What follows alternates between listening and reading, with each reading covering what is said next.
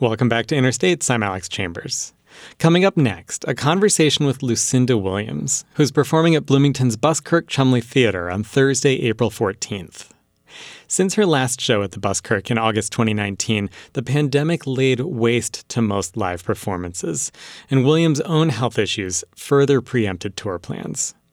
As WFIU's Yaël Ksander was happy to hear during their conversation over Zoom, Williams is doing well after suffering a stroke in the fall of 2020, writing her memoir, and back out on tour promoting her latest album, Good Souls, Better Angels. In their chat, Lucinda reflected on the twists and turns of her career, the cost of sticking to your guns artistically, her relationship with the dark side, and men. The sound is unmistakable. I changed the lock on my front door so you can't see me anymore, and you can't. But getting that sound heard was not inevitable. Record company executives didn't know what to do with Lucinda Williams' sound in the early days. I did a demo tape, and it was sent to CBS or Sony in LA, who said it was too country for rock, and then Sony in Nashville said it was too rock for country. One producer she got passed along to in the 80s remixed her songs with a big bass and heavy drum beat, like disco. They wanted to try to find a song that would be a single for the radio. So they were sending certain songs to this guy in New York to remix for the radio. That's what that was. Yeah, and I didn't like the sound of it. Was it ever tempting to sell out, or did you just stick to your guns? What was that struggle like? No, I don't know if it was as much bravery as stubbornness.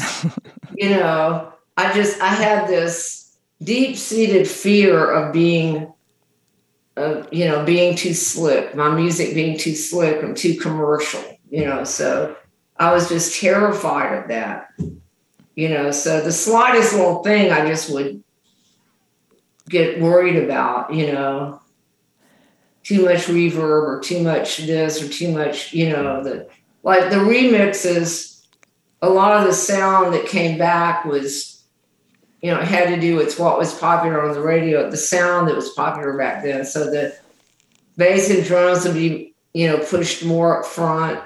The vocal would be pushed back, in the mix, that kind of thing. And I basically wanted the opposite of that. When I look back on it now, I probably overreacted a lot to some stuff. Now I think back and I think, well, maybe because I was working with Rick Rubin a little bit, and he wanted to do some stuff, and I was always like, no. And now I'm thinking, well, what if I had allowed him to just do whatever, and, maybe I would have been more successful sooner, and, because look what he did with the Beastie Boys, and, he took me aside one time and played me a PJ Harvey album and said, this is what I had in mind for you, kind of. Come on, Billy, come to me. You know I'm waiting. I love you endless. But I was so paranoid and freaked out about, even working with an outside producer, who just letting them take the reins, kind of thing. Mm-hmm. But now I think back and I think, oh, maybe I shouldn't have been so uptight about that. That point is debatable. Williams' commitment to her creative vision ultimately resulted in her inclusion on the big lists of greatest songwriters of all time, greatest women in rock and roll, and an honorary Doctor of Music degree from the Berklee College of Music. Admittedly, the glory took its time. Williams was already in her 40s when she received the Grammy for Best Country Song for someone else's cover of a song that had appeared on Lucinda's own album 6 years earlier. Is it too much to ask? I want a comfortable bed that won't hurt my back. Food to fill me up and warm clothes and all that stuff. That's Lucinda's recording of Passionate Kisses. Mary Chapin Carpenter's version of Williams' song reached number 4 on the Billboard Hot Country Singles and Tracks chart in March 1993 and number 54 on the Billboard Hot 100. But the track had barely made it on Carpenter's album. Like Chapin, that's what everybody calls her who knows her. She wanted to record Passionate Kisses, but she got some resistance from her label who said that it wasn't country enough. All over again, huh? Yeah, there we go. So, but she stuck to her guns and said, I don't care, I'm going to cut this song and I want it to be the first single of my next album.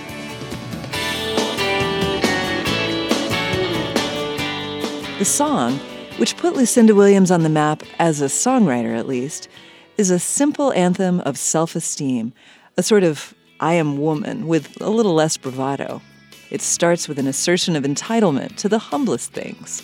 Is it too much to ask, the song begins, that I want a comfortable bed that won't hurt my back? Food to fill me up and warm clothes and all that stuff? Over the course of the song, she musters the verve to travel higher up Maslow's hierarchy of needs, wondering whether it's not also reasonable to expect a few intangibles, such as cool quiet, time to think, and most of all, passionate kisses. A healthy set of expectations for thriving as a human. At the same time, all along, Lucinda Williams' songs traverse a countercurrent toward a place where healthy expectations don't stand a chance, a place populated by derelicts in duct-tape shoes, charmers and scoundrels, men who like to flirt with death. I am waiting here for more. I am waiting by your door. I am waiting on your back steps. Your ability to fathom the darker and more depraved places in the heart has endeared you to many fans, including this one. And you have a particular gift at expressing the allure of dark and dangerous relationships. Yes. And individuals. So, but recently I've seen some songs that are like rebukes, like exorcisms of bad behavior. Songs like Waking Up or Bone of Contention. It's in your blood, abomination of all that's good. I saw you walking, you're a two-headed dog, and you pretend to worship God. Now when I listen to some of those songs from the eponymous Lucinda Williams album or even Car Wheels and compare them to the songs on Good Souls, they sound almost like nursery rhymes. And so what is your relationship with the dark side these days? And should we read the arc of your discography as a cautionary tale? Well, I'm trying to, nowadays I'm trying to navigate around, the really dark spaces and, dark relationships or unhealthy relationships and stuff. Yeah, I'm trying to grow, basically, and I think my music my songs are, if you listen to everything, you can see kind of what I was going through and going through it and growing out of it. I'm trying to exorcise these demons, I remember Joni Mitchell talking about not being able to sing some of her early songs anymore because she says, I don't sing that anymore. That's an ingenue role. And I'm wondering if it's at times really painful to revisit those places.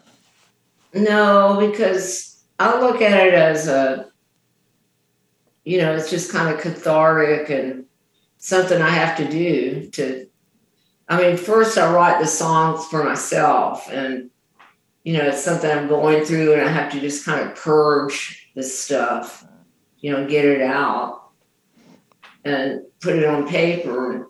When I revisit it, I don't think it's any different really than looking at a photo album and looking at old photos, which can make you sad sometimes, or just depends, you know.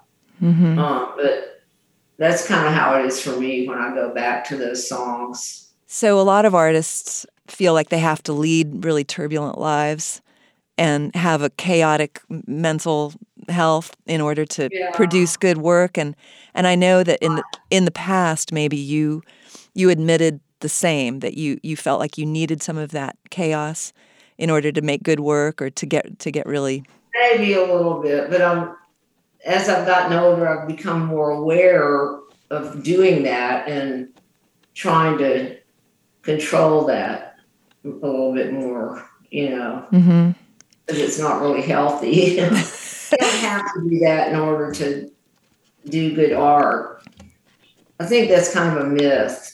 Maybe, I mean, I'm just wondering, for you, has it been the opposite, where the art making has in fact been therapeutic?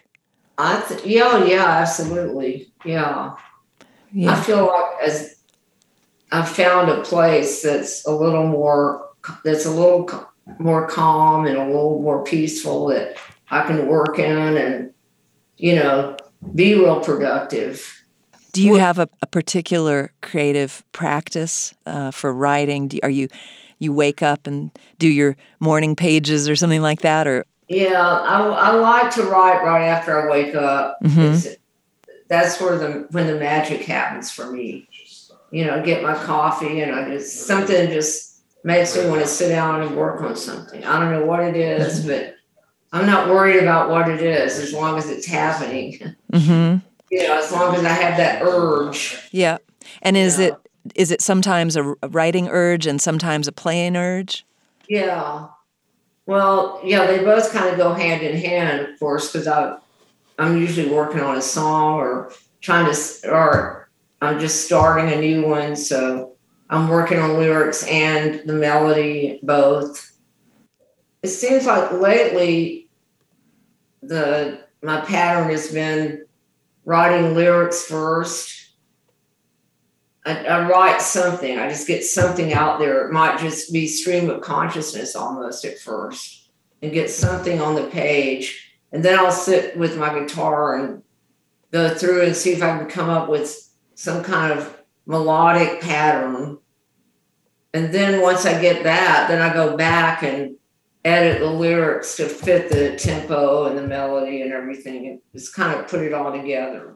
Writing, art making, it's in Lucinda Williams' bones. Her father was poet and University of Arkansas professor Miller Williams, the author of more than a dozen volumes of poetry read at President Clinton's 1997 inauguration.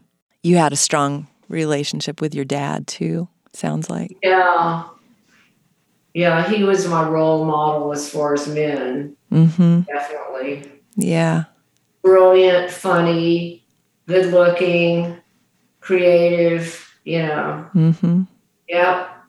Yeah. Yeah, he sounds incredible. And so why did you decide to become a singer-songwriter instead of a literary scholar or a poet or something? I kind of wish I'd gone that direction now. No. Well, sometimes I wish I was a short story writer, more like Flannery O'Connor. I don't know.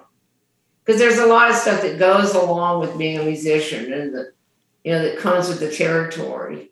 I just grew up loving music and listening to so many great artists, and like Bob Dylan and a lot of the other great songwriters, Leonard Cohen and Joni Mitchell and Jimi Hendrix, because he wrote some great songs. And the Doors songs I loved. I'd listen to I was really into the lyrics, and I paid attention to the lyrics and studied the lyrics. I'd look at them, read them, and listen to them, so. Yeah. Yeah, Jim Morrison thought he was very profound, I guess. You didn't think he was? I don't know. I think he thought he was. The jury's still out on whether he was or not. He sure looked good when he was saying it. Yeah, he did. Yeah. That doesn't hurt. No.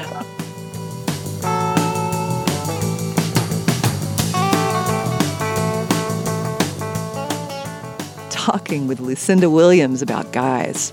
It doesn't get much better than this.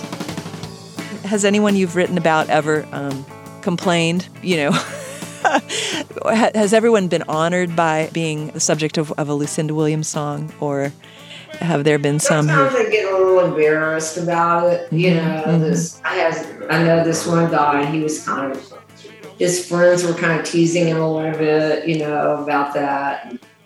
But I'm working on a book now, memoir, so, I'm talking about some of that in the book, like who I wrote this about, who I wrote that about, because everybody always wants to know. The promise of a kiss and tell from Lucinda Williams is pretty tempting. But for my money, the characters in her songs don't need further identification.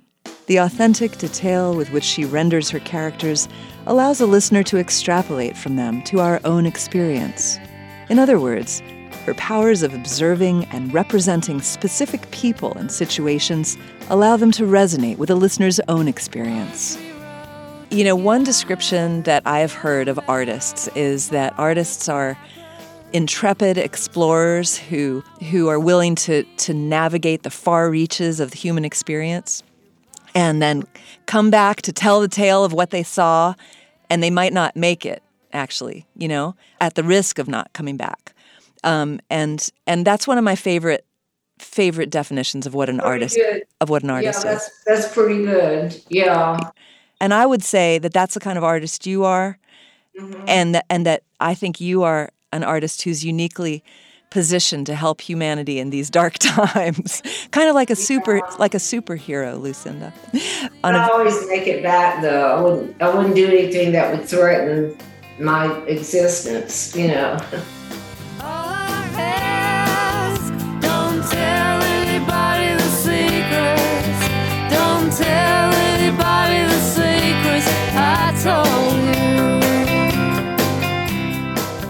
For WFIU, I'm Yaël Ksander.